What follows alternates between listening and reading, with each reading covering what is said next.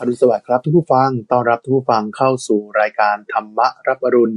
วันนี้ผมทรงพลชูเวศและพระมหาไพบูลย์อภิปุโนจากวัดป่าดอนหายโศกจังหวัดอุดรธานีดำเนินรายการครับกราบนมัสการพระอาจารย์ครับเจริญพรคุณทรงพลก็ทุกวันจันทร์สัปดาห์เว้นสัปดาห์เราก็จะมาพบกับคุณทรงพลด้วยปกติก็จะเป็นอัตมาภาพคนเดียว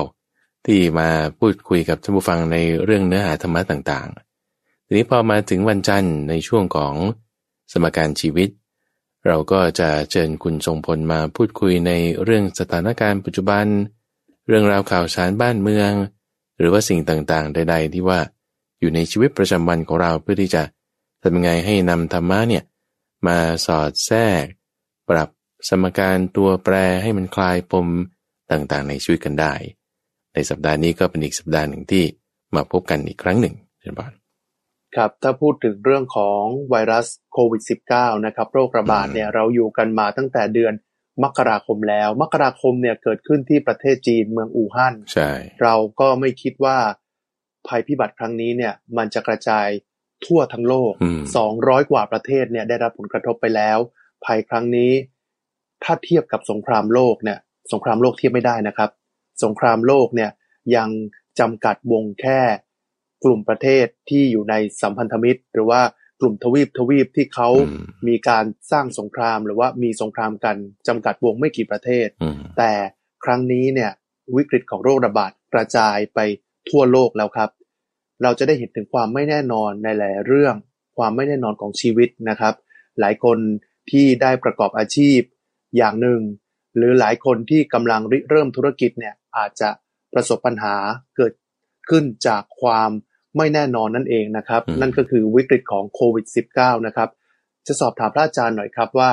เมื่อเราเจอวิกฤตโควิด -19 หรือวิกฤตในชีวิตเนี่ยเราจะปรับจิตปรับใจยังไงครับให้ทนหรือว่ารับกับสิ่งที่เข้ามาในชีวิตอย่างกระทันหันแบบนี้ได้ครับอันดับแรกก่อนก็คือว่าถ้าเราไม่สามารถที่จะปรับได้เนี่ยจะมีอาการ2 อย่างคือ1ไม่ร่ำให้คร่ำครวญทุบอกชกตัวถึงความเป็นผู้งุนงงคลั่งเพ้อนี่ก็แบบหนึ่งหรือไม่ก็กระฟัดกระเฟกกระต้านกระเดืองแสดงความโกรธความขัดเคืองความไม่พอใจให้ปรากฏนี่ก็แบบ2แต่เราจะเห็นข่าวบางคนก็จะเป็นแบบทั้ง2แบบจะเห็นทั้ง2แบบนะพวกที่แบบด่ากราดก็มีพวกที่แบบว่าร่ำให้คร่ำครวญจนถึงฆ่าตัวตายก็มีอันนี้คือลักษณะที่ว่าเขาปรับจิตปรับใจไม่ได้ประเด็นคือที่คำถามคุณสมพลคือจะทำอย่างไรให้ปรับจิตปรับใจได้ใช่ไหมครับเพราะฉะนั้นก็คือเราต้องตั้งสติไว้ให้ได้ก่อนประเด็นแรกที่ว่าพูดถึงว่าคนที่ปรับจิตปรับใจไม่ได้แล้วก็ไปในทางที่ด่ากราดนี่คือกรณีของความโกรธเข้าครอบงำเป็นลักษณะของความฟุ้งซ่านความไม่พอใจความไปอีกทางหนึ่งส่วนร่ำให้คร่ำครวญเนี่ยเป็นลักษณะของความหลงความแบบว่างุนงงคลั่งเพ้อถ้าเป็นทั้ง2ทางเนี่ยเป็นลักษณะที่ฟุ้งซ่านไปหรือเป็นลักษณะที่อยากไปในอีกทางหนึ่งวิธีที่จะกำจัดไอ้เจ้าทั้ง2ตัวเนี่ยเราต้องอันดับแรกคือต้องตั้งสติไว้ก่อนสติเนี่ยคือความระลึกได้ว่าเห็นสิ่งต่างๆเนี่ยมันไม่เที่ยงเห็นสิ่งต่างๆเนี่ยไม่เที่ยงอย่างที่คนทรงพลพูดว่าโอ้มันไม่แน่นอนจริงๆครับอยู่ๆแค่ประเทศจีนแล้วก็ขยายไปทั่วโลกด้วยเวลารวดเร็วมากเนี่ยนะถ้าเราตั้งสติไม่ได้เนี่ยเราจะถูกกระแสเนี่ยพัดไปทันทีพัดไปใน2ทางอย่างที่ว่าสุดโต่ง2ข้างเพราะฉะนั้นที่เราต้องไปเนี่ยคือไม่ใช่ทางโกรธหรือไม่ใช่ทางร่ำไห้คร่ำครวญแต่ต้องไปทางสายกลางทางสายกลางเนี่ยคือมัชฌิมาปฏิปทาจุดเริ่มของทางสายกลางเนี่ยก็คือสตินั่นเองแต่สติเนี่ยเป็นหนทางเครื่องไปทางเดียวต้องตั้งสติไว้ก่อนนะต้องตั้งสติไว้ก่อนถึงจะค่อยๆปรับได้ทีนี้ตั้งสติเนี่ยเราจะไปทางไหนเราจะไปทางไหนในช่วงสัปดาห์ที่ผ่านมาเนี่ยพระอาจารย์ได้พูดถึงเรื่องของม้าอาชาไนที่เปรียบเทียบไว้กับม้า2ประเภทนะพระพุทธเจ้าเปรียบเทียบไว้ระหว่างม้ากระจอกกับม้าอาชาไนม้ากระจอกเนี่ยเขาถูกผูกอยู่ที่รางเลี้ยงอาหารเขาก็จะคอยเพ่งอยู่แต่ว่าวันนี้จะได้กินข้าวเปลือกหรือจะได้กินข้าวฟ่างหรือจะได้กินข้าวโพดอย่างนี้นะคือเพ่งไว้อยู่แต่ของที่จะได้กิน แต่ว่าเวลาคนฝึกม้าเขาจะสอนอะไรคือแบบตอบสนองไม่ถูกต้องผิดถูกแต่ในขณะที่ม้าอาชาไนเนี่ยเขาไม่ได้เพ่งอยู่ที่อาหารว่าวันนี้จะได้อะไรแต่ก็มาคอยทบทวนเพ่งอยู่ว่าถ้าคนฝึกม้าเนี่ยพูดอย่างนี้เราจะต้องกระโดดหรือต้องเดินหน้าหรือถอยหลังจะต้องตอบสนองยังไงในคำสั่งของคนฝึกม้านี่คือเพ่งไปคนละที่อันนี้ลักษณะการที่เราเพ่งจิตไปเนี่ยนี่คือการที่เราเอาจิตจดจ่อไปนี่คือตั้งสติเอาไว้ส่วนหนึ่งเพราะฉะนั้นในสถานการณ์แบบนี้เนี่ยเราเพ่งจิตของเราไว้ที่ไหนแต่ถ้าเราเพ่งจุดที่เราว่าโอ้ยฉันก็เสียอันนี้แล้วฉันก็เสียอันนั้นแล้วก็ฉันก็พลาดอันโน้นแล้วก็ไม่ได้อันนี้คือเพ่งไม่ถูกจุดโอเคไหมเราจะแบบตกใจเราจะกังวลใจเราจะโกรธขัดเคืองไปครับแต่จุดที่เพ่งให้ถูกจุดเนี่ยคือจุดที่ว่ามันจะมีผลอะไรที่มันเป็นผลดีในสถานการณ์แบบนี้ได้บ้างก็จะมาผลที่ดีเนี่ยเรากำลังพูดถึงเรื่องสามัญญผลเนี่ยก็คือเรื่องของศีลสมาธิปัญญาเรื่องของมรรคเรื่องของทางสายกลางที่ว่าเนี่ยเราจะต้องเป็นจุดที่เราจะต้องรักษาไว้แต่นี่เป็นจุดที่เราต้องตั้งสติไปก่อนว่าเราจะรักษาความดีของเราเนี่ยในโอกาสในสถานการณ์แบบนี้ได้อย่างไรนี่เริ่มที่จุดนี้ก่อนตรงนี้แหละคือจุดที่ว่าฝึกสติแล้วเลยฝึกสติเลยคือมันเหมือนกับว่ายน้ำเนี่ยนะคุณทรงพลครับคือเราก็มันไม่มีคู่มือว่ายน้ำถึงเวลาคุณก็กระโดดลงไปเลยแล้วคุณก็ฝึกว่ายเลยเช่นโดยการสถานการณ์แบบนี้เราไม่ได้ว่าวอลันเทียให้มันเกิดสถานการณ์แบบนี้นะแต่ว่ามันเกิดมาแล้วเราก็ต้องอยู่กับมันให้ได้ล่ะในการที่จะอยู่กับมันให้ได้เนี่ยถ้าอยู่ด้วยความโกรธอยู่ด้วยความกลัวคุณอยู่ไม่ผาสุกแต่จะอยู่กับมันให้ได้เนี่ยจะอยู่ยังไงไม่โกรธไม่กลัวในขณะเดียวกันก็อยู่กับมันได้ก็ต้องอยู่ด้วยมรรคแปดไงสถานการณ์เปลี่ยนแปลงไปธรรมดาจะอยู่ได้อย่างผาสุกต้องอยู่ด้วยอริยมรรคมีองค์แปดถึงจะอยู่ผาสุกได้ครับ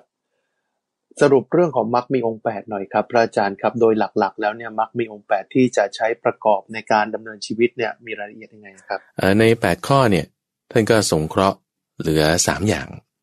ครับแล้วก็ศีลสมาธิและปัญญา3อย่างนี้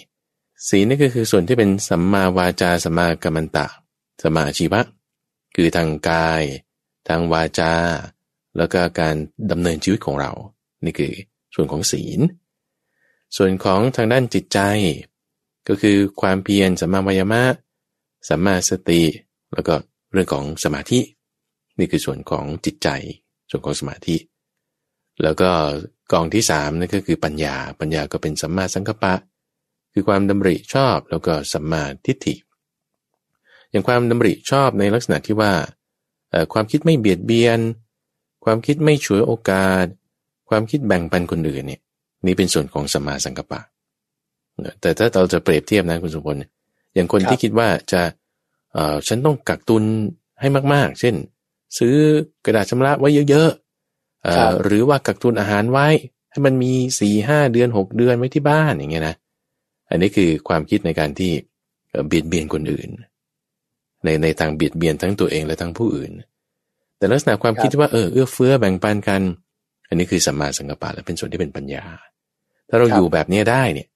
อันนี้คุณจะอยู่อย่างผาสุกได้ในสถานการณ์แบบนี้ครับถ้าพูดถึงข้อดีของโควิด -19 เนี่ยเราจะได้เห็นการแสดงน้ำจิตน้ำใจของคนไทยเยอะนะครับอาจารย์ครับใช่ยกตัวอย่างเช่นเมื่อ2 สัปดาห์ก่อนเนี่ยมีคนนึงเนี่ยที่เขาบอกว่าเขาได้รับความเดือดร้อนในชีวิตมากเลยแล้วก็มีคนเนี่ยเอาไปออกทีวีไปออกโซเชียลปุ๊บแล้วก็มีการบอกเลขบัญชีหลังจากนั้นเนี่ยไม่ถึงวันครับไม่ถึงวันเนี่ยมีเงินบริจาคเนี่ยจากทั่วทุกสารทิศไปถึงคนนั้นเนี่ยถึง8 ล้านบาทนะครับภายในเวลา24 ชั่วโมงเนี่ยแสดงให้เห็นว่าคนไทยเนี่ยมีน้ำใจมันเป็นสิ่งที่ชาติอื่นเนี่ยอาจจะบอกว่าไม่มีเหมือนเราก็ได้นะครับนี่คือความประทับใจที่เป็นเอกลักษณ์ของเราแล้วก็เป็นสิ่งที่เราภาคภูมิใจจริงๆอย่างช่วงสัปดาห์ก่อนก็จะเห็นภาพเหมือนกันนะครับเรื่องของการบริจาคนะครับบริจาคให้กับผู้ด้อยโอกาสคนชราผู้สูงอายุหรือว่าผู้พิการคนตาบอดอะไรพวกนี้เนี่ยวันนึงเนี่ยมีการประกาศไปปั๊บนะครับทางเพจเนี่ยประมาณไม่เกิน 2-3 วันเนี่ยบอกว่าขอ หยุดรับบริจาคเพราะว่าตอนนี้ได้มาล้นหลามแล้วนะครับจะเห็นข่าวแบบเนี้ยเยอะเลยครับว่าคนเราเนี่ยแหมคนไทยต้องชื่นชมนะครับว่ามีน้ำจิตน้ำใจแสดงความเอื้อเฟื้อเผื่อแผ่ให้แก่กันไม่ว่าจะวิกฤตแค่ไหนนะครับก็เลยจะสอบถามว่าการที่เราเนี่ยมีเมตตาจิตมีความเอื้อเฟื้อเผื่อแผ่ให้กับเพื่อนมนุษย์เนี่ยนะครับมันได้บุญมากน้อยแค่ไหนครับอันนี้คือเป็นหน้าที่ที่จะต้องทำอยู่แล้วในการใช้จ่ายทรัพย์อันนี้พระพุทธเจ้าถึงพูดถึงหน้าที่ของเราเนี่ยนะถ้าสมมติว่าเรามีทรัพย์สินเงินทองเนี่ย1 ใน 4หน้าที่ที่เราต้องทำด้วยเงินทองของเราเนี่ยหน้าที่ที่3เนี่ยคือตรงนี้แหละที่ว่าจะรู้จักแบ่งปันคนอื่นรู้จักแบ่งปันรู้จักช่วยเหลือสังคม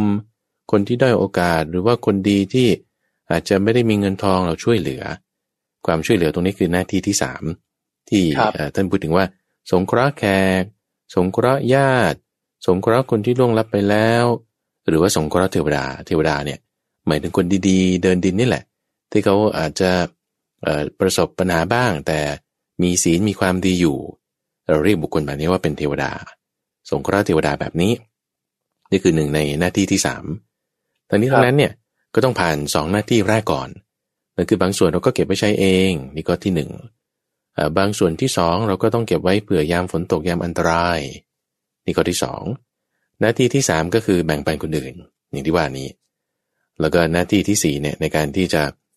ทำบุญในการที่ให้กับสมณะผู้ที่ปฏิบัติดีปฏิบัติชอบครับอันนี้ก็จะเป็น4หน้าที่ที่เหมาะสมในการที่เราจะต้องทำตัวอย่างเรื่องพวกนี้คุณทรงพลว่าพระพุทธเจ้าเนี่ยทำเป็นตัวอย่างมาตลอดนะครับเอาแค่ว่าเรื่องการให้ทานเป็นตัวอย่างที่ท่านทำมาโดยตลอดเลยไม่ใช่แค่ว่าทานด้วยสิ่งของภายนอกคือสมมติเราจะเปรียบเทียบนะกรณีมีเรื่องของพระเจ้าปยาสีอย่างเงี้ยที่ว่าตอนแรกเนี่ยให้ทานเนี่ยให้ทานเนี่ยเอาของดีๆเอาของไม่ดีไปให้ทานเช่นว่าอาหารก็เอาข้าวเม็ดหักข้าวปลายเกลียนเขาเรียกกับข้าวก็เป็นส้มผักเสี้ยนเอาไปให้คนอื่นที่ตัวเองเนี่ยก็ไม่อยากกินอาหารนั้นด้วยซ้ำแต่ว่าเอาอาหารแบบนี้ไปให้เอาของเหลือของไม่ดีเนี่ยไปให้ใช่หรือเสื้อผ้าเอาให้เขาเนี่ยก็เอาผ้าเนื้อหยาบที่แม้แต่ว่าตัวเองไม่อยากจะเอาเท้าไปถูกด้วยซ้ำให้คนอื่นนี่คือให้โดยแบบว่าไม่ดีโอเคนะทีนี้ว่าพอได้ศึกษาธรรมะได้รู้ธรรมะจากท่านพระกุมารกัสสปะเนี่ยก็ปรับเปลี่ยนความเห็นปรับเปลี่ยนทิฏฐิว่าเราให้ของให้คนอื่นเนี่ยเราควรจะให้ของดีๆอย่างอาตมาเนี่ยเพิ่งดูคลิปเมื่อวานนี้เองรู้สึกว่าเขาจะมีร้านค้าที่สมมติคุณซื้อ1 แก้วใช่ไหมซื้อน้ำ1 แก้วเนี่ยแต่ว่าคุณจ่าย2 แก้วเพื่อว่าให้ทางร้านเนี่ยเขาอีกแก้ว1เนี่ยไปแจกจ่ายคนอื่นที่เขามีความต้องการแทนอย่างเงี้ยเป็นลักษณะของ paid forward จ่ายล่วงหน้าเพื่อให้คนอื่นที่เขามีความต้องการได้แบ่งปันด้วยเนี่ยครับก็คือเป็นลักษณะที่ว่าเอาของดีๆเนี่ยให้คนอื่นเขาแล้วของดีๆให้คนอื่นเขาก็เป็นแสดงถึงลักษณะจิตใจที่สูงขึ้นแล้วถึงขนาดว่าอย่างพระโพธิสัตว์อย่างเงี้ยสามารถที่จะบริจาคแม้อวัยวะของตัวเองบริจาคแม้ท่านจะให้ศัพท์คำว่าปัญจมหาบริจาค5นะให้ลูกให้ภรรยาให้ดวงตาให้หัวใจพวกนี้ได้อันนี้ก็คือก็ยิ่งขึ้นไปเพราะฉะนั้นการให้ทานเนี่ยเป็นสิ่งที่ควรทำอยู่แล้วแบ่งปันกันเอื้อเฟื้อเผื่อแผ่กันแต่ความเมตตาเนี่ยมันจึงเป็นธรรมะที่ค้ำจุนโลกได้ครับนะให้มีการเอื้อเฟื้อกันก็จะไปได้สังคมเราครับถ้าพูดถึงเรื่องของการทำบุญเนี่ยบางคนบอกเลือกมากนะผมยกตัวอย่างเช่นอยากจะทำบุญให้กับคนคนนี้ไม่ทำให้คนคนนี้เนี่ยยกตัวอย่างนะอย่าสมมติไปวัดเนี่ยนะอยากจะทำบุญกับเจ้าอาวาสแต่ไม่อยากทำบุญให้กับพระรูปอื่นๆรูปเล็กๆอย่างนี้เนี่ยอย่างนี้เนี่ยมันเหมาะสมคือถ้าเป็นแบบนี้เนี่ยมันจะได้บุญไหมครับคือคนชอบคิดว่าถ้าเกิดไปทำบุญกับพระที่มีเขาเรียกว่ามีพรรษาสูงๆเนี่ยเราจะได้บุญเยอะอันนี้จริงไหมครับเนี่ยบุญมากหรือน้อยเนี่ยถ้าลักษณะของผู้รับนะเอาเรื่องของผู้รับเนี่ยก็ต้องดูที่ว่ากิเลสราคะโทสะโมหะเนี่ยน้อยหรือมากถ้ากิเลสราคะโทสะโมหะมากก็ได้บุญน้อยถ้ากิเลสราคะโทสะโมหะน้อยก็ได้บุญมากและไม่ได้อยู่ที่ว่าอายุพรรษามากหรืออายุพรรษาน้อยไม่ได้อยู่ที่ว่าของนั้นมีมูลค่าน้อยหรือมีมูลค่ามาก แต่ว่ากิเลสเนี่ยบางทีมันดูกันยากไงคุณสมพลยากยังไงยากในการที่ว่า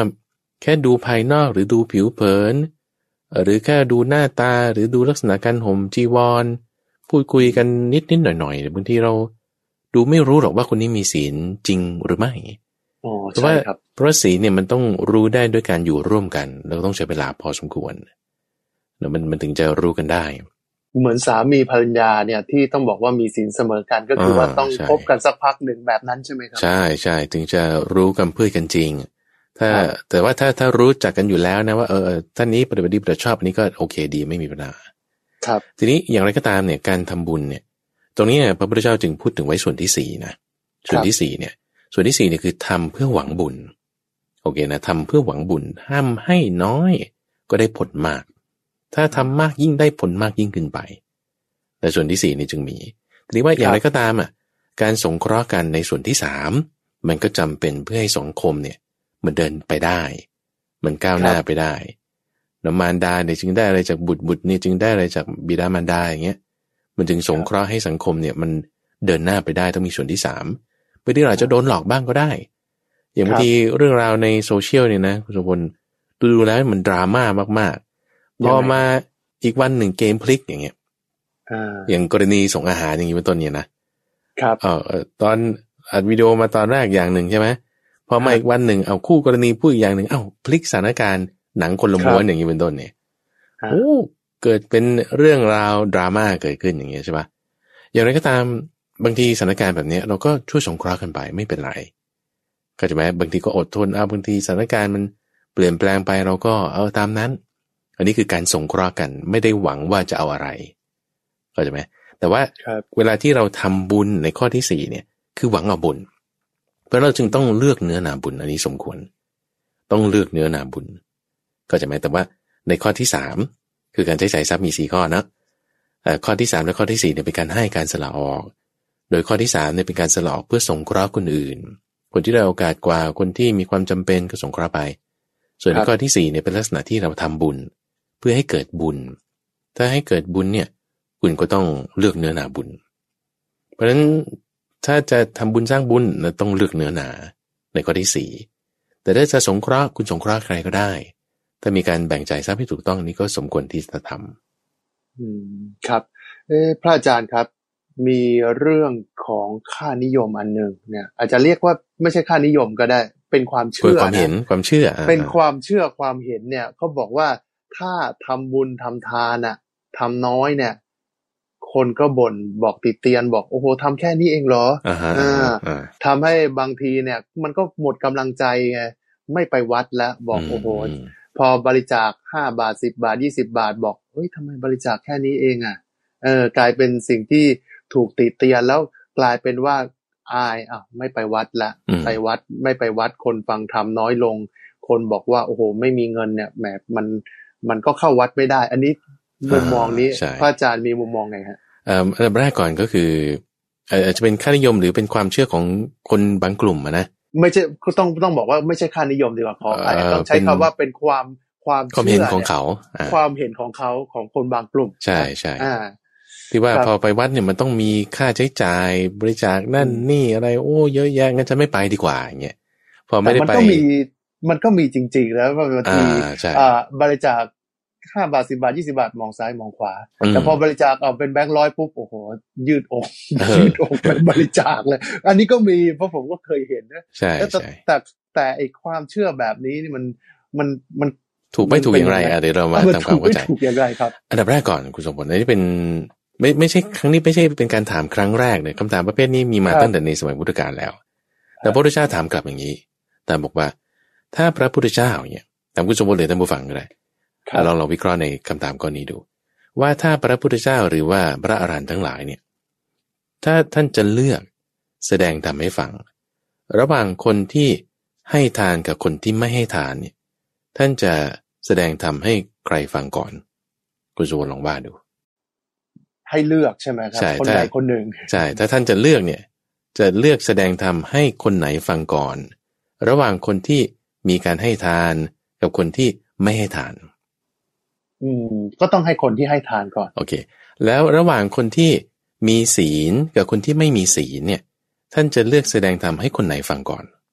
ก็ต้องเลือกให้คนที่ไม่มีศีลเพราะว่าคนที่มีศีลเนี่ยเขาก็คงได้รับรู้รับทราบถึงธรรมะอยู่แล้วต้องแสดงธรรมให้กับคนที่ยังหน้ามืดตาบอดยังไม่รู้มากกว่าโอเคเอาใหม่ถ้าอย่างนั้นเราไปถามชาวนาดูชาวนาเนี่ยนะเวลาเขาทำนาปลูกข้าวเนี่ยถ้าเขามีนาอยู่2แปลงแต่แปลงหนึ่งเนี่ยเป็นดินดีน้ำถึงอีกแปลงหนึ่งเนี่ยเป็นที่ดอนดินไม่ดีดินเป็นดอนเป็นหินเป็นอะไรเป็นทรายแบบนี้ในระหว่าง2แปลงเนี่ยถ้าไปถามชาวนาเนี่ยเขาจะทำนาปลูกข้าวเนี่ยเขาจะทำแปลงไหนก่อนก็ต้องเลือกแปลงที่ทำมาค้าขึ้นแปลงที่ดีแปลงที่ดีก่อนใช่ไหมคำถามเนี่ยคำตอบนี้เป็นคำตอบที่ถูกต้องพระอาจารย์เนี่ยไปถามชาวนาหรือว่าชาวนาเนี่ยเขาจะต้องเลือกแปลงที่ดีก่อนเพราะอะไรเพราะว่าถ้าปีไหนฝนมันมากเนี่ยปีไหนฝนมันมากน้ำท่วมอย่างเงี้ย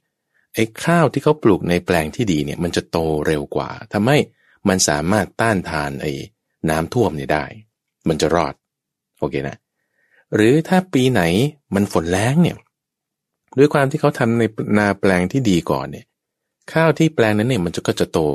แข็งแรงเพียงพอที่จะทนฝนแรงได้เขาก็จึงคิดว่างั้นฉันจะต้องไปหว่านในแปลงนาที่ดีก่อนแต่ในขณะที่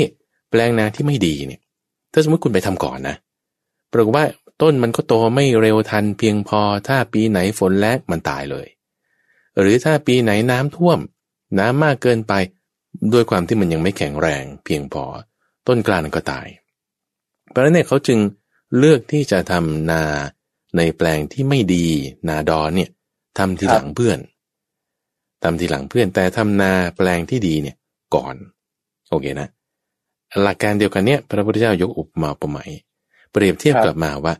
เวลาที่ท่านจะแสดงธรรมให้คนฟังเนี่ยท่านจะแสดงธรรมเนี่ยให้คนที่มีศีลฟังก่อนแสดงธรรมให้คนที่มีทานเนี่ยฟังก่อนถ้าเปรียบเทียบนะระหว่างคนที่ไม่มีทานกับคนที่มีการให้ทานเนี่ยจิตใจของเขาเนี่ยไม่เหมือนกันนี่คือเปรียบเทียบกับว่าเนื้อนาที่ดีที่เหมาะสมในการที่จะรับธรรมะได้ครับโอเคนะจึงแสดงธรรมให้คนที่ให้ทานเนี่ยฟังก่อนถ้าให้เลือกนะระหว่างคนที่ตระหนี่กับคนที่ไม่ตระหนี่ก็ต้องแสดงธรรมให้คนที่ไม่ตระหนี่เนี่ยฟังก่อนสิเพราะอะไรเพราะเขาจะบรรลุธรรมได้ง่ายกว่าหรือระหว่างคนที่ไม่มีศีลกับคนที่มีศีลก็ต้องแสดงธรรมให้คนที่มีศีลฟังก่อนสิเพราะว่าเขาจะบรรลุธรรมได้ง่ายกว่าเขาจะเข้าใจสิ่งที่เราพูดเนี่ยได้ดีกว่านี่คือพระพุทธเจ้าท่านจะเลือกแบบนี้ครับโอเคด้วยหลักการนี้นั่นเองเข้าใจไหมทำให้จึงมีค่านิยมที่ว่างั้นเราไปวัดเนี่ยก็มีการให้ทานการให้ทานเนี่ยเป็นสิ่งดีอยู่แล้วเป็นการแสดงออกถึงการที่สละความตระหนี่โอเคนะ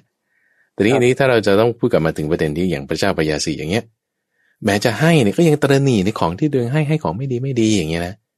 ถ้าคุณจะให้คุณก็ให้ของดีๆไปอันนั้นก็พยายามที่จะละความตระหนี่ให้มันดีมากยิ่งขึ้นเพราะฉะนั้นตรงจุดนี้แหละเป็นจุดที่ว่าเวลาเราให้ทานเนี่ยมันจึงเป็นสิ่งที่ควรทำแต่ว่ามากน้อยเนี่ยมันไม่ได้เกี่ยวพอเรามีความคิดที่ว่าโอ้ยฉันให้น้อยฉันก็เลยไม่ให้อันนั้นเนี่ยคุณเสียโอกาสเข้าใจไหมพอเรามีความคิดไปว่าฉันให้น้อยฉันเลยไม่ให้คุณก็เลยไม่ได้มีโอกาสให้โดยซ้ำแต่ว่ามากน้อยมันไม่ได้เกี่ยวกับการที่เราจะได้บุญน้อยหรือได้บุญมากไงแต่นี้ความเข้าใจตรงนี้แหละที่เราต้องทำให้มีให้เกิดขึ้นว่าการให้ทานเนี่ยมันก็เราต้องรู้จักแบ่งจ่ายทรัพย์4หน้าที่เข้าใจไหม1 2 3 4 4เหลือเท่าไหร่เราก็จ่ายให้มีความเหมาะสมเนี่ยอันนี้เป็นบุญของเราก็เลยคือความดีเนี่ยมันไม่ได้อยู่ที่ปากเขาไงก็จะหมายถึงสมมติว่าถ้าคนบริจาค1,000,000อย่างเงี้ยกับคนบริจาค10 บาทอย่างเงี้ยเวลาเขาจะพูดออกไมโครโฟนเนี่ยคุณชมพลเขาก็พูดยกย่องคนที่บริจาค1,000,000มากกว่าถูกไหมล่ะคนจะโอ้โหอย่างเงี้ยในขณะที่คนบริจาค10 บาทอาจจะพูดนิดเดียวไม่ได้พูดถึงมากครับด้วยความที่ว่าไอแอร์ไทม์หมายถึงเวลาที่คุณจะมาพูดออกอากาศได้มันมีแค่นี้มันมีแค่ที่ว่าเราจะพูดกันอยู่ชั่วโมงหรือว่าในงานเขาก็จะมีได้พูดแค่นี้เนี่ยมันก็มีโอกาสพูดแค่นี้แต่ว่าบุญเนี่ยมันเกิดขึ้นกับเราเนี่ยมันเป็นของเรามันไม่ได้อยู่ที่ว่าเขาประกาศหรือเขาไม่ประกาศโอเคเนาะครับมันไม่ได้อยู่ที่ปากเขาว่าเขาจะยกย่องหรือจะไม่ยกย่องเพราะว่าความดีเนี่ยมันเป็นการกระทำเป็นแอคชั่นเป็นกรรมของเราเองไงพอเราเข้าใจจุดนี้เราจะสบายใจเลย เพราะว่าถ้าเราคิดว่าโอ้เขาไม่เห็นพูดอะไรเลยเนี่ยแล้วเศร้าหมองปุ๊บเนี่ยบุญเราน้อยลงทันทีเพราะด้วยความเศร้าหมองนั้นครับคือหลังจากทำไปแล้วใช่ไหมคุณให้ทานคือทานเนี่ยมันบุญของการให้ทานมันเกิดอยู่3ขั้นคือก่อนระหว่างและหลังถ้าหลังให้นี่เราพูดถึงหลังให้แล้วรู้สึกว่าโอ้ยทำไมไม่เห็นพูดถึงฉันเท่าไหร่เลยฉันให้น้อยอย่างเงี้ยแล้วเราก็มาคิดน้อยเนื้อต่ำใจหรือมาคิดว่าโอ้มันนิดเดียวมันไม่มีค่าอะไรนั่นคือบุญหลังให้เนี่ยคุณเศร้าหมองครับบุญที่เกิดหลังการให้ทานนั่นแหละเศร้าหมองเพราะฉะนั้นน้อยหรือมากเนี่ย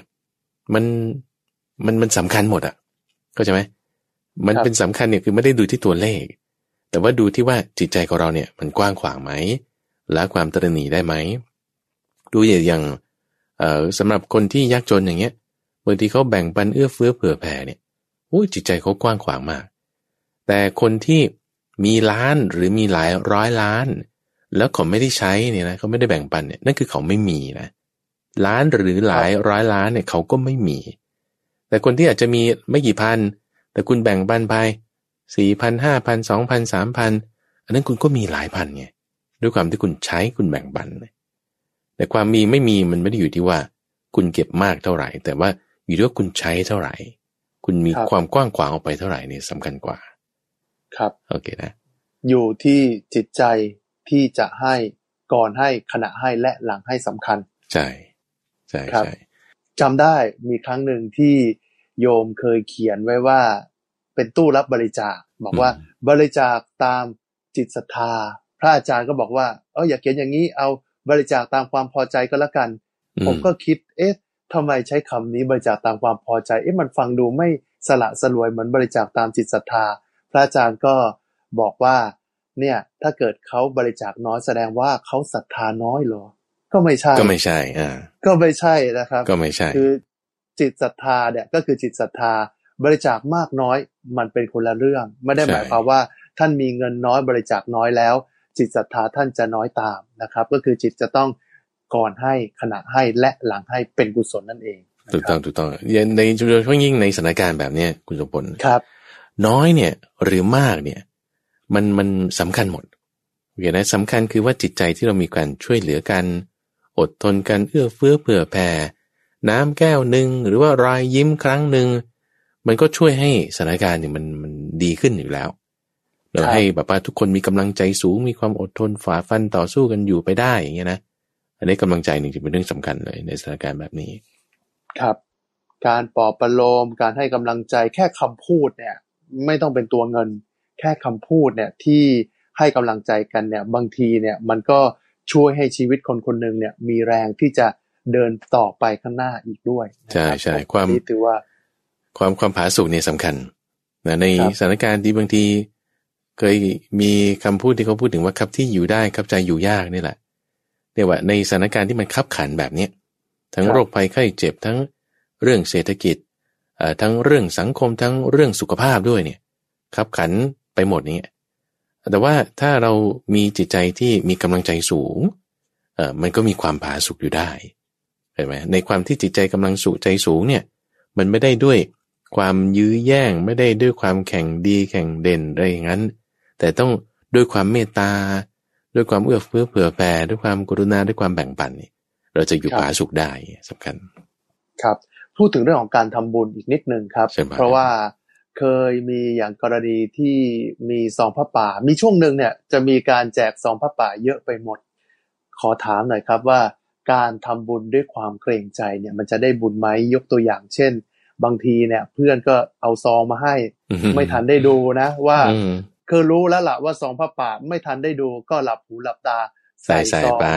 ใส่ไปด้วยความเกรงใจแต่ไม่เคยดูเลยว่าวัดอะไรแล้วเอาไปทำอะไรไม่ดูจริงๆ10-20 ซองใส่ไปให้หมดถามครับว่าแล้วบริจาคทรัพย์ไปแบบเนี้ยบริจาคด้วยความเกรงใจแต่ไม่เคยดูเลยว่าไปบริจาควัดไหนทำอะไรในแบบนี้มันได้บุญไหมครับคือได้แน่นอนคุณสมผลน้อยหรือมากเนี่ยอยู่ที่ว่าเรามีศรัทธามากหรือน้อยแต่คือบุญเนี่ยทำแม้น้อยนิดเดียวเอาแค่ว่าท่านกล่าวอย่างนี้นะว่าเรากินอาหารแล้วมีเศษเหลือเราล้างจานทิ้งลงไปในขี้ตมอย่างเงี้ยหวังว่าตัวอะไรที่มันอยู่ในขี้ตมเนี่ยมันจะได้กินแล้วก็มีความสุขแค่นี้ก็เป็นทางมาแห่งบุญแล้ว ครับโอเคนี่ก็ได้บุญแล้วนึกออกไหมเพราะฉะนั้นเนี่ยเราได้บุญอยู่แล้วจะน้อยหรือจะมากได้ทั้งนั้นแต่ว่าลักษณะการที่ทำเนี่ยเราเสียโอกาสไงคือได้บุญอยู่แต่ว่าคือเหมือนกับขาดทุนกำไรอะนะครับเพราะว่าถ้าสมมติว่าเราทำในลักษณะที่ว่าใส่ไปเนี่ยเป็นเหมือนลักษณะการสงเคราะห์คือลักษณะของการใช้จ่ายแบบที่3แบบที่3ซึ่งมันก็จะถ้าเปรียบเทียบแล้วเนี่ยจะได้บุญน้อยกว่าแบบที่4แต่ถ้าเราตั้งจิตให้ถูกต้องว่าโอ้นี่เราใช้จ่ายนะบำรุงพระพุทธศาสนาอย่างนี้ให้กับสมณะที่ปฏิบัติดีปฏิบัติชอบอย่างนี้แล้วทรัพย์ที่เราหาได้มาเนี่ยก็เป็นทรัพย์ที่สุจริตแล้วก็นี่เขาก็ตัวเองทำด้วยหมายถึงคนบอกเราเนี่ยนะแล้วก็ชักชวนให้คนอื่นทำด้วยโอ้นี่เป็นทั้งปัจจัยเพื่อตนเองแล้วก็ให้มีบริวารมากแล้วก็เป็นผู้ที่มีโภคทรัพย์โอ้เราร่วมอนุโมทนาด้วยแล้วก็ใส่ไปด้วยจิตที่มีศรัทธาแบบเนี้ยอันเนี้ยคือทำให้เราได้บุญเต็มขึ้นมาทั้งก่อนให้ระหว่างให้และหลังให้เนี่ยอันนี้คือศรัทธาก่อนก็มีจิตน้อมไปศรัทธาระหว่างก็มีความเลื่อมใสศรัทธาหลังให้ก็มีความเลื่อมใจอย่างนี้ก็ได้บุญเต็มได้บุญเต็มจริงๆเรื่องของการให้การทำบุญเนี่ยมันรู้อยู่กับตัวนะครับอย่างผมเนี่ยบางทีไปทำบุญมาแล้วเนี่ยวันอื่นๆเนี่ยคือหลังจากนั้นนะบางทีเราไปย้อนระลึกถึงสิ่งที่เราเคยทำความดีในอดีตเนี่ยมันก็ปลาบปลื้มใจด้วยตัวเราเองนะไม่ต้องไปบอกใครแล้วก็ไม่ต้องให้ใครรู้ก็ได้เรานึกถึงครั้งใดเนี่ยเราจะมีความสุขในจิตใจของเราอันนี้เป็นความสุขจริงๆนะที่อยู่ในใจของเราคิดครั้งไหนเราก็จะมีความสุขนะครับบอกว่าท่านผู้ฟังเนี่ยถ้าทำบุญแล้วเนี่ยก็อย่าไปหวังว่าเราต้องได้อย่างนั้นอย่างนี้ทำบุญแล้วจะถูกหวยทำบุญแล้วจะได้โน่นได้นี่เนี่ยตัวเราเนี่ยแหละครับที่จะได้ความผาสุกในจิตใจเนี่ยมันได้กับท่านทุกคนในเรื่องของการให้ผลเนี่ยพระพุทธเจ้าก็จะแบ่งเป็นขั้นตอนในอย่างที่คุณทรงพลพูดเนี่ยคือให้ผลในปัจจุบันให้ผลในปัจจุบันเนี่ยท่านใช้คำว่าทิฏฐธรรมอย่างเราบริจาคออกไปสละออกไปเนี่ยจิตใจเราก็เบาเราก็เห็นว่าเขาได้ดีเราก็มีความสุขขึ้นมานี่คือผลในปัจจุบันผลในเวลาต่อมาอีกก็มีก็เรียกผลในสัมปรายะอย่างเช่นว่าการเลื่อนตำแหน่งบางทีมันเกี่ยวกับบุญได้บางคนค้าขายบางคนประมูลงานบางคนทำกิจการงานอย่างใดอย่างหนึ่งเนี่ยโอเคอยู่ใช่บางทีก็ฝีมือของเราในการที่เราทำกิจการงานอะไรต่างๆใช่ไหมแต่บางครั้งบางคราวเนี่ยบางทีมันไม่รู้โครงการนี้มันได้มาได้ไงหรือว่าฟลุกได้เลื่อนตำแหน่งบ้างได้โครงการพิเศษบ้างขายของได้บ้างมันเหมือนกับว่าฟลุกได้มาจริงๆมันไม่ฟลุกแบบคุณชงพลมันเป็นลักษณะของบุญที่มันส่งผล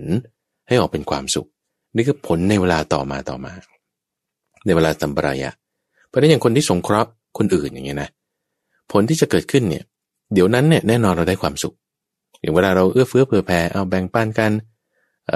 แบ่งเอาหน้ากากให้บ้างเอาเจลล้างมือให้บ้างหรือว่าไม่ว่าจะได้รูปแบบใดรูปแบบหนึ่งก็ตามอย่างเงี้ยนะในสังคมที่เขาทำกันในปัจจุบันเนี่ยเวลาต่อมา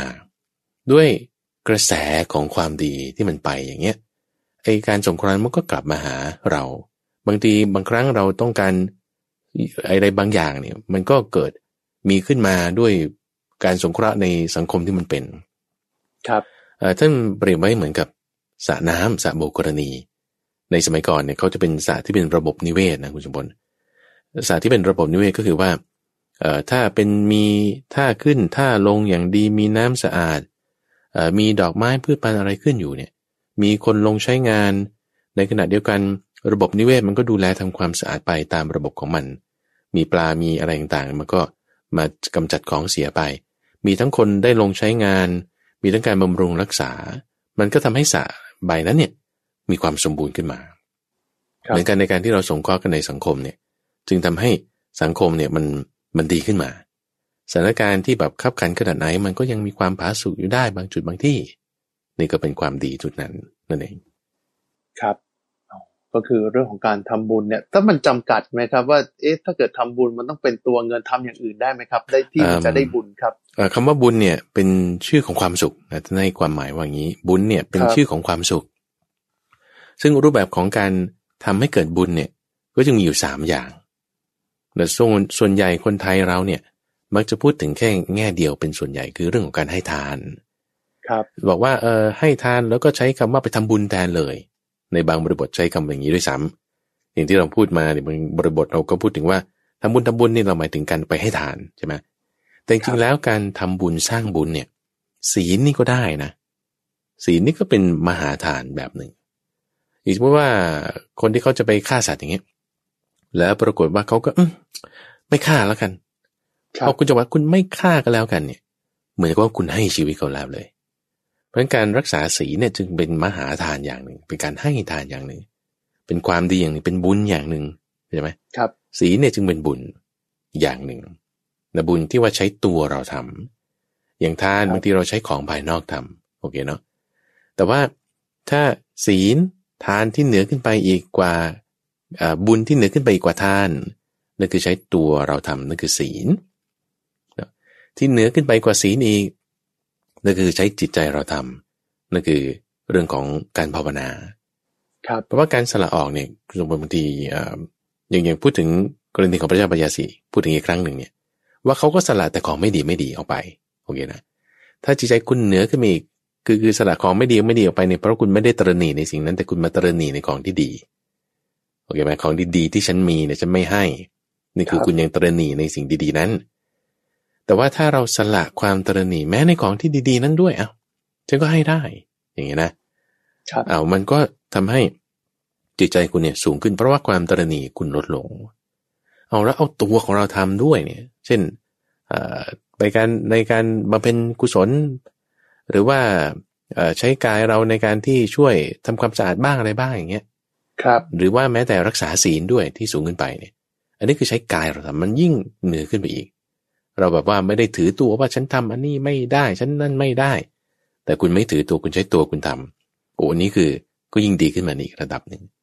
แล้วที่สำคัญที่สุดเลยก็คือความตระหนี่มันอยู่ในใจถ้าเราจะกำจัดความตระหนี่ออกไปให้หมดนั่นคือการภาวนาการภาวนากำจัดความตระหนี่นั่นคือกิเลสที่มันอยู่ในจิตใจของเราเนี่ยเราจะละกำจัดมันออกไปได้ยังไง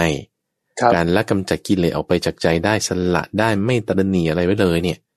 ไม่นึกถึงว่านี้เป็นตัวตนเลยเนี่ยคุณเอาความเป็นตัวตนออกไปหมดเลยเนี่ยนี่คือเป็นแบบบุญสุดยอดนี่คือการภาวนาครับอาจารย์ขยายความภาวนานิดนึงครับการภาวนานี่คืออะไรครับไม่ใช่การสวดมนต์ใช่ไหมฮะการภาวนาเนี่ยคำว่าภาวนานี่มาจากภาษาบาลีแปลว่าภาวิตาพูดง่ายๆภาษาไทยก็คือการพัฒนานั่นเองภาวนาในการพัฒนาเนี่ยหมายถึงพัฒนาจิตนั่นเองไม่ใช่บอกว่าอ้อนวอนขอร้องนะครับภาวนาเนี่ยไม่ใช่อ้อนวอนขอร้องในทางคำสอนของพระพุทธเจ้าเนี่ยท่านไม่ได้สอนให้อ้อนวอนขอร้องอยู่แล้วแต่ท่านให้เชื่อเรื่องของกรรมทำดีได้ดีทำชั่วได้ชั่วแต่ถ้าเพียงลำพังเอาแต่อ้อนวอนขอร้องนั่นคือมีแต่ศรัทธาสูงแต่ว่าการทำจริงแน่จริงบางทีไม่มีแต่ว่าถ้ามีความเชื่อที่ถูกต้องนั่นคือศรัทธาที่ถูกต้องทำจริงแน่จริงมีการปฏิบัติเต็มที่ในเรื่องของสติในเรื่องของปัญญานั่นคือการภาวนานี่คือการพัฒนาจิตมาจากคำว่าภาวิตาคือเป็นการทำให้มากเจริญให้มากตัวจากคำนี้ภาวนาเนี่ยมาจากคำว่าถ้าแปลเป็นภาษาตรงตัวเนี่ยก็คือทำให้เจริญแปลเป็นภาษาที่เราเข้าใจกันก็คือการพัฒนาดูยกอย่างสถานการณ์ปัจจุบันเนี่ยนะที่เราบอกว่าจิตใจของเราแบบตอนแรกตกใจแต่ว่ามันเป็นไปได้ยังไงเนี่ยคนนั้นก็ตายคนนี้ก็ตายมีเพื่อนร่วมรุ่นพระอาจารย์คนหนึ่งก็เสียชีวิตไปจากเหตุการณ์นี้ก็เพื่อนในรุ่นนี่ก็ตกใจกันมาว่าทำไมเป็นอย่างนี้ได้ทีนี้พอจากตกใจเนี่ยคุณพัฒนาจิตของเราขึ้นมาก็ตั้งสติได้นี่ความตายใกล้เราขนาดนี้เลยนะเนี่ยงั้นเราจะต้องรู้จักจะรักษาจิตยังไงให้มีความมั่นคงให้มีความผาสุกอยู่ได้นี่คือการพัฒนาแล้วเลยตรงนี้คือการภาวนาเลยก็ใช่ไหมไม่ใช่ว่าแบบคุณต้องไปหลับตาไปวัดนั่งสมาธิ7 วัน10 วันโอเคใช่อยู่นั่นก็เป็นรูปแบบหนึ่งของการภาวนาคือการพัฒนาโอเคนะแต่ว่าอยู่บ้านเราสำรวมสติสัมปชัญญะสำรวมอินทรีย์ฟังข่าวแล้วก็ไม่ตกใจเราพยายามทำจิตให้เข้มแข็งอดทนแบ่งปันคนอื่นนี่คือการพัฒนาจิตในสถานการณ์ที่ขับขันอย่างนี้เลยคือการภาวนาแล้วเลยก็อย่าลืมตาภาวนานี่แหละแล้วก็เอามือยื่นขอให้คนอื่นภาวนานี่แหละคือการพัฒนาในขณะที่สมมติเราเปรียบเทียบคนที่แบบว่ากักตุนสินค้าคนที่แบบว่าขายของแพงๆฉวยโอกาสอย่างเงี้ยนั่นคือเขาไม่ได้พัฒนาจิตไม่มีการภาวนาจิตใจเขาต่ำลง โอเคจิตใจต่ำลงแบบว่าตระหนี่เอาไว้หวงแหนเอาไว้หวงกั้นเอาไว้นั่นคือพัฒนาลงนั่นคือต่ำลงไม่ใช่พัฒนาไม่ใช่ภาวนาโอเคแล้วแต่ถ้าภาวนาคือคุณแบ่งปันแต่คุณมีเมตตาคุณมีกรุณาคุณมีอุเบกขาคุณให้ทานคุณยิ้มแย้มแจ่มใสคุณอดทนนี่คือภาวนาแล้วเลยในสถานการณ์แบบนี้เลยครับเรื่องของการทำบุญเนี่ยบางคนหวังผลทำบุญหวังให้เกิดความก้าวหน้าในชีวิตทำบุญเพื่อที่จะให้มีอนาคตสดใส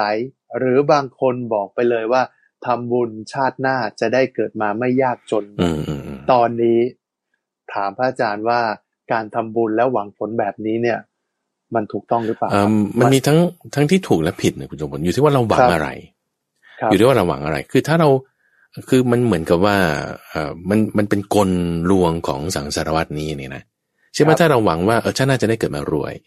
อันนี้คือพระอาจารย์จะแยกไว้ส่วนหนึ่งก่อนนะเอาส่วนด้านซ้ายแต่ว่าหวังให้มีทรัพย์สินเงินทองหวังให้มีชื่อเสียงหวังให้ชาติหน้าเกิดมารวยหวังให้มีประสบความสำเร็จพวกนี้คือเป็นความคือเราคิดว่าเป็นสิ่งที่ดีใช่ไหมแต่จริงมันเป็นทุกข์คุณทำบุญคุณไม่ควรหวังเอาความทุกข์เหล่านี้มาเพราะมันเป็นเหมือนกับว่าช็อกโกแลตที่มันเคลือบไว้แต่ข้างในเป็นพิษโอเคนะคือที่ว่าเคลือบไว้ด้วยความสุขนั่นน่ะเคลือบไว้ด้วยความสำเร็จนั่นน่ะแต่ข้างในมันเป็นทุกข์แต่ถ้าบอกว่าเราจะเอาหวังจริงๆเนี่ยนะหวังสิ่งที่เป็นความสุขที่แท้จริงแต่พระพุทธเจ้าจึงให้มีความหวัง4อย่างเวลาเราปฏิบัติธรรมเนี่ยนะหรือว่าทำบุญสร้างบุญไม่ว่าด้วยทานศีลหรือภาวนาก็ตามเนี่ยคุณต้องหวัง4ข้อนี้คือ1หวังโสดาบันหวังผลคือโสดาปฏิผลโอเคนะผลในการที่ว่าคุณจะเที่ยงแท้ต่อพระนิพพานมีพระนิพพานเป็นเบื้องหน้าไม่มีอันตกต่ำเป็นธรรมดา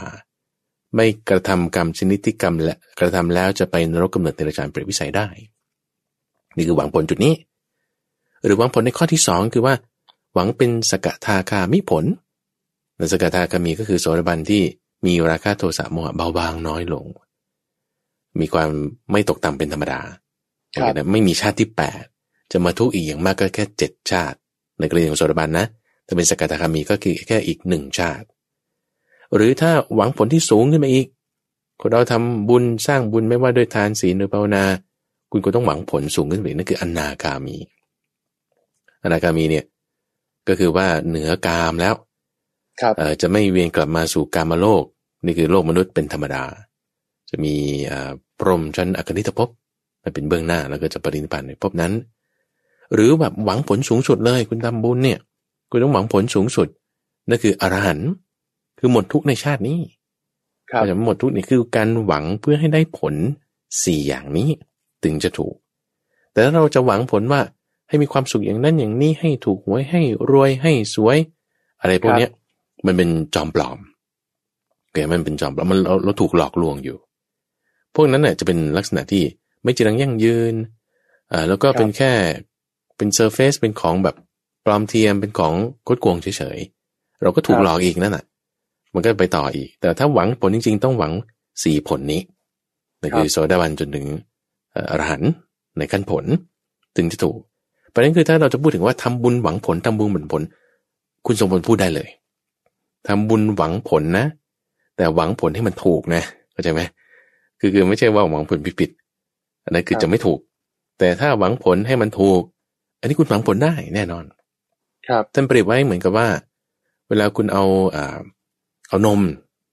ใส่สารหมักแล้วคุณก็เอาไม้มาตี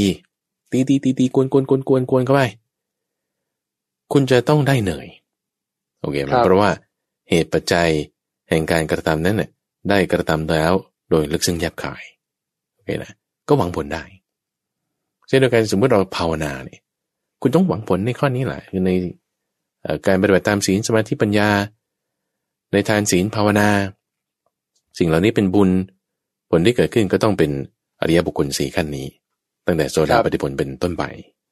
ครับนี่ก็คือเรื่องของการทำบุญนะครับทำบุญเนี่ยก็อยากคาดหวังในสิ่งที่เราจะทำและจะส่งผลให้กับเราในอนาคตเพราะว่าคือการที่เราอยากที่จะได้โน่นได้นี่มันถือเป็นกิเลสด้วยใช่ไหมครับใช่แทนที่ว่าบุญเนี่ยคือความสุขคือความเบา ทำไมทำแล้วมันหนักมันเกิดการพอกพูนอย่างเงี้ยมันไม่ถูกนะก็จะตรงข้ามกันทีนี้ถ้าสามารถที่จะตั้งจิตไว้ถูกได้อันนี้คือเรามาถูกทางทำโดยลึกซึ้งแยบกายท่านว่าอย่างนี้ครับก็คือถ้าเหมือนว่าเวลาเราจะไปไหว้พระไปทำบุญอะไรพวกนี้เนี่ยก็อย่าไปคิดอะไรทำจิตให้ว่างถ้าเกิดไปไหว้พระแล้วไปขอนู่นขอนี่มันก็เหมือนไปไหว้พระแล้วเราไปมีกิเลสอยู่ในใจด้วยมันก็ยิ่งแล้วใหญ่มันก็แย่ลงมันก็ไม่ได้บุญอย่างนี้ทันทีก็จะมีความเศร้าหมองทีนี้ถ้าขอเนี่ยมันก็ไม่ได้ผิดทีเดียวนะคุณสมบูรณ์เช่นว่าถ้าจะขอให้ฉันมีกำลังใจในการที่จะรักษาศีลได้ขอให้ฉันมีกำลังใจในการที่อดทนเนี่ยขอแบบนี้มันก็ขอได้อยู่มีเหตุมีผลอยู่คิดในทางกุศลอย่างเงี้ยไม่ใช่อกุศลไม่ใช่เป็นกามที่มันแฝงมาไม่ใช่อกุศลว่าบริจาคให้พระ100ขอให้ถูกหวยรางวัลที่1เลยอะไรไม่ได้บางคนก็จะขอให้ขายที่ได้ขายของได้อะไรอย่างนี้มันเยอะนะครับอาจจะได้ก็ได้นะอาจจะได้ก็ได้แต่ว่าเราตั้งจิตให้ถูกในความที่ว่าฉันสละออกเนี่ยสิ่งนี้ให้เป็นบุญเป็นกุศลแล้วขอให้ฉันเนี่ยมีศีลขอให้ฉันเนี่ยมีจิตใจที่มั่นคงรักษาศีลได้อันนี้ขอแบบเนี้ยแล้วด้วยศีลของเราเนี่ยที่เรามีเนี่ยมันจะมีผลให้เป็นผู้เจริญในโภคทรัพย์ได้แต่ว่าศีลเป็นผู้โภคทรัพย์อันนี้พระพุทธเจ้าก็ตรัสยืนยันไว้อยู่ครับพระอาจารย์ครับสุดท้ายเนี่ยนะครับในภาวะวิกฤตโควิด -19 แบบนี้สังคมแบบนี้ปัจจัยต่างๆแวดล้อมเป็นแบบนี้ครับเราจะใช้ธรรมะข้อไหนครับในการที่จะดำรงชีวิตอยู่ภายใต้สถานการณ์แบบนี้ครับโอเคในสถานการณ์ที่มีความบีบคั้นในสถานการณ์ที่เต็มไปด้วยภัยต่างๆสิ่งที่จะทำให้เราอยู่อย่างผาสุกได้เลยเนี่ยนะอันดับแรกเลยนั่นคือเมตตาเอาใหม่ถ้าสมมุติว่าเรามีความตระหนี่มีความหวงกั้นเราอยู่ต่อให้แบบอยู่สบายๆชิวๆเราก็อยู่ไม่เป็นสุขโอเคเนาะสมมติคนที่แบบว่าเขาตระหนี่เขาหวงกั้นเขาเบียดเบียนคนนั้นคนนี้ต่อให้เศรษฐกิจดีแล้วก็แบบไม่มีปัญหาโรคภัยไข้เจ็บไม่มีโควิด-19 อย่างเงี้ยเขาก็อยู่ไม่เป็นสุขโอเคนะทีนี้ในสถานการณ์ที่ยิ่งมีความเบียดเบียนมีความบีบคั้นมีความหวงกั้นเนี่ยจะอยู่เป็นสุขได้เนี่ยต้องด้วยเมตตาเท่านั้นเลยยิ่งต้องมีแบบเมตตามากๆเลยไม่อยากให้หลุดเลยนี่สำคัญมากๆเมตตาสำคัญทีนี้ถ้าพูดถึงเมตตาเนี่ยนะมันก็ต้องมาพร้อมกับอุเบกขาด้วยกรุณาด้วยมุทิตาด้วยนะพรหมวิหาร4เนี่ยต้องมาด้วยกันครับเพราะฉะนั้นในท้ายที่สุดนี่อยากจะทบทวนให้ท่านผู้ฟังท่านผู้ชมเนี่ยสามารถที่ว่าเราจะตั้งจิตไว้ด้วยกับเมตตาเนี่ยจะทำอย่างไรเข้าใจไหมซึ่งมีตัวอย่างกลุ่มภิกษุกลุ่มหนึ่งเนี่ยก็ไปอยู่ในป่าแห่งหนึ่งปรากฏว่าพอไปอยู่ในป่าแห่งนั้นเนี่ยถูกเบียดเบียนด้วยพวกเทวดาเนี่ยคิดว่าพระเนี่ยจะมาแย่งที่อยู่ทำไมมารบกวนก็เลยแปลงเป็นผีมาหลอกพระผีเนี่ยชอบหลอกพระเพราะว่าพระเนี่ยหลอกง่ายครับว่าพอมาแปลงเป็นผีหัวขาดบ้างทำเสียงน่ากลัวบ้างอะไรบ้างพระก็กลัวมากก็เลยจะแบบทำอยู่ไม่ได้ต้องหนีพระพุทธเจ้าเนี่ยก็จึงเอาอาวุธให้นั่นคือเรื่องของเมตตาวิธีในการที่เราจะเจริญเมตตาได้อันดับแรกเนี่ย